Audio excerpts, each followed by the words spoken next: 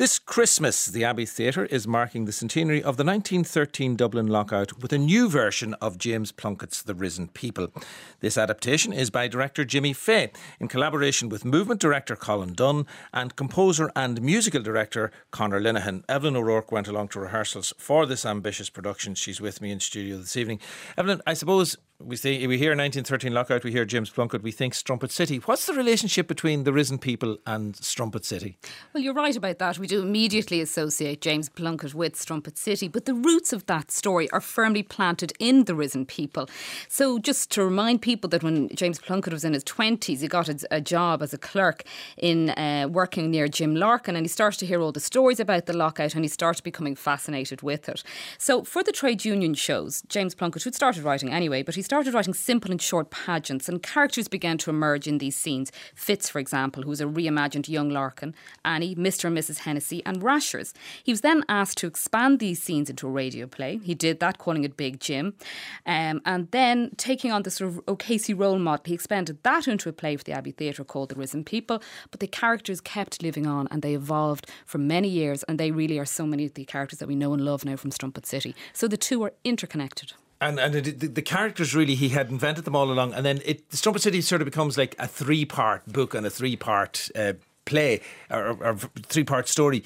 Is The Risen People then just a stage adaptation of that, or is it? How does it work? Well, talking to Jimmy Fay, who, as you mentioned there, is the person who's adapted this version for the Abbey, he says it's actually quite hard to get a sort of a definitive text on this, and they've spent a lot of time trawling back through the archives on it. But there were different versions of it. There was a famous one that the Sheridan brothers, for example, Jim and Peter did, in the project in 1977. I remember hearing about that.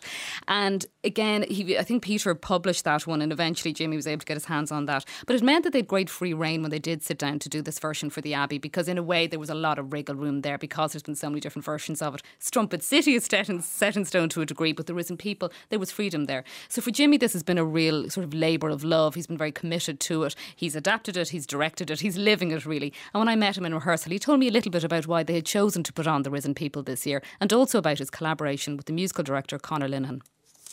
Because the centenary of everything from 1912 to 1922 kicked off last year, I think there was always an idea to mark the lockout in the Abbey. It's such a significant and important part of our history. And The Risen People by James Plunkett and Strumpet City are the most significant thing. I think the reason anybody knows about the lockout is because of James Plunkett, because I think it's been buried under the history of the Easter Rising and the Civil War and the War of Independence and stuff, whereas the 1913 lockout deserves its own focus. So I felt, and Fiach and Aideen felt it was important to mark this event and to look at The Risen People, which is a play that James Plunkett wrote in 1958. Now, there's several versions of it. That's what we discovered. He wrote it in 56 as a radio play. Then he rewrote it for the Abbey in 1958 as The Risen People. And then he obviously developed that into a novel. And I felt we needed to build our own version from his version. Also, the key thing was to find as many songs, folk songs, relevant union songs, and to weave them into the text as best as we could. The music seems to be a critically important part of this production. When you were approaching your own ideas and notions on it, how closely did you work with him to develop that sound for the production? Conor and I went away and we worked on the songs. We took some stuff from the text, like Only the Hers of Money, Broken Heads and Broken Homes, and Conor wrote songs and music and some lyrics to them. And then we found some of the really important songs at the time, like James Connolly wrote a song called Freedom's Pioneers that we're using in text. The big hit at the time was The Red Hand Badge, which is a revolutionary one. It's a stripped down, very direct and immediate kind of visceral performance, and that's what we wanted to get across, that people could actually break into song at a given moment, to actually be very direct in their characters, to say slogans that they believed in, The thing was to energise and try to excite people as much as possible. So that's what we're trying to do with this production, and I hope, it's working. Jimmy Fay there talking about the upcoming production of The Risen People at the Abbey Theatre. Evelyn O'Rourke visited rehearsals. You have been really zinging about this production since you visited that rehearsal room, Evelyn. One of the things that strikes me is the music and indeed the movement. This puts huge challenges up to the actors involved, and one of those is Hilda Fay. People will remember her from Fair City, and more recently she was on stage in Little Gem, big success a couple of years back. What are they? How are the actors feeling actually about the challenges in front of them? Yeah, interesting cast. Hilda Faye, as you mentioned there, Ian Lloyd Anderson, Kate Stanley Brennan, Charlotte Bradley, Phelim Drew, 10 altogether. They obviously act, they also sing, they move and they play instruments. I mean, at certain points when I was in the rehearsal room, fellas were grabbing drums and triangles and all sorts of things. So there's just this feeling of energy that they're all very committed to this kind of chorus-like production.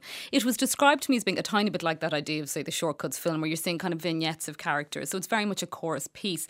But I did speak to Hilda Faye in particular because Hilda plays a character called Mrs. Hennessy in the play, but she has, I thought, a particularly strong song that Conor has written for her, and it's called Only the Whores Have Money. And this is an original composition from Conor, and he said he was reading some of the texts in the papers at the time, and somebody referred to the fact that only the whores had money, and he thought, that's a phrase, there's a song in that, and I thought that was so interesting. So here you'll hear a little bit of Hilda performing that song and also explaining her character, but even more importantly, she has an amazingly personal connection with this story, which she also explained to me. 1, 2, 3, 4.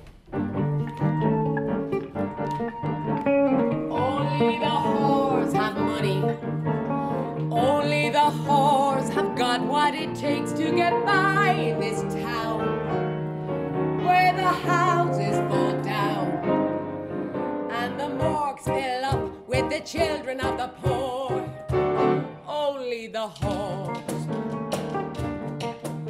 If I was a whore, my own connection with the story is my great-grandfather and grandfather lived in the tenements in Church Street, and that building fell down in 1913, and it was of great significance because it highlighted the plight of the people living in those tenements and what terrible conditions they were living in.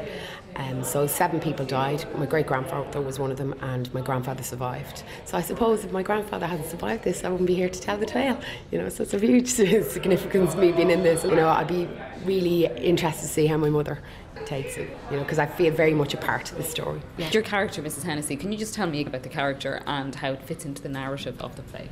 Mrs. Hennessy is a wife, and she's a mother of 8 children, and she's a survivor, I would say. She's a Dublin woman living in the tenements. Her husband's a bit of a chancer. She's hard done by, you know. She's always giving out to him, you know, for not working and stuff like that. And as her journey goes, Mr. Hennessy gets a job and the men won't let him take it. So they put up a picket and he tells her, I'm not going to work, and it's really kind of about the conflict they have in their relationship. Then you see her in the second half and she's kind of taken to the drink and she's bitter. She's bitter. But then you later see Mr. Hennessy gets a job in the sweet factory, so life becomes good for them again and they get money into the house and things pick up. in your diamonds and rings, and we never have to listen for the bailiffs at the door. If I was a whore. Hilda Faye there singing part of the song Only the Whores Have Money from the upcoming production of The Risen People at the Abbey Theatre. Amazing personal connection there, as you say. But one of the things that strikes me listening to that, it's original music. I presume there are some traditional tunes in there. The music is very much integral to the whole thing. It is, and I was saying to them, is it a musical? And they all balked and said, no, it's a play with music. So there is an awful lot of music in it. I think they were saying that maybe the project version had maybe just 4 or 5 songs in it. They certainly have bulked that right up. And in Conor Linehan's case, we discussed the fact that when he was given the assignment to create the music for this, it was a burden as well, because everybody brings such baggage to the lockout, and we all have a sense of the sound maybe that we expect when we go to that kind of production. But they decided to go in a very imaginative approach here, and he also explains that he did know it was a burden, but he got on with it as well.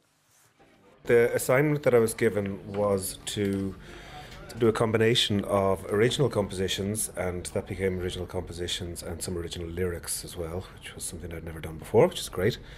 Then in some cases I set new airs to pre-existing songs and poems. A lot of the poems in the Irish Worker, in the 1913 Irish Worker, would have been versions of earlier tunes.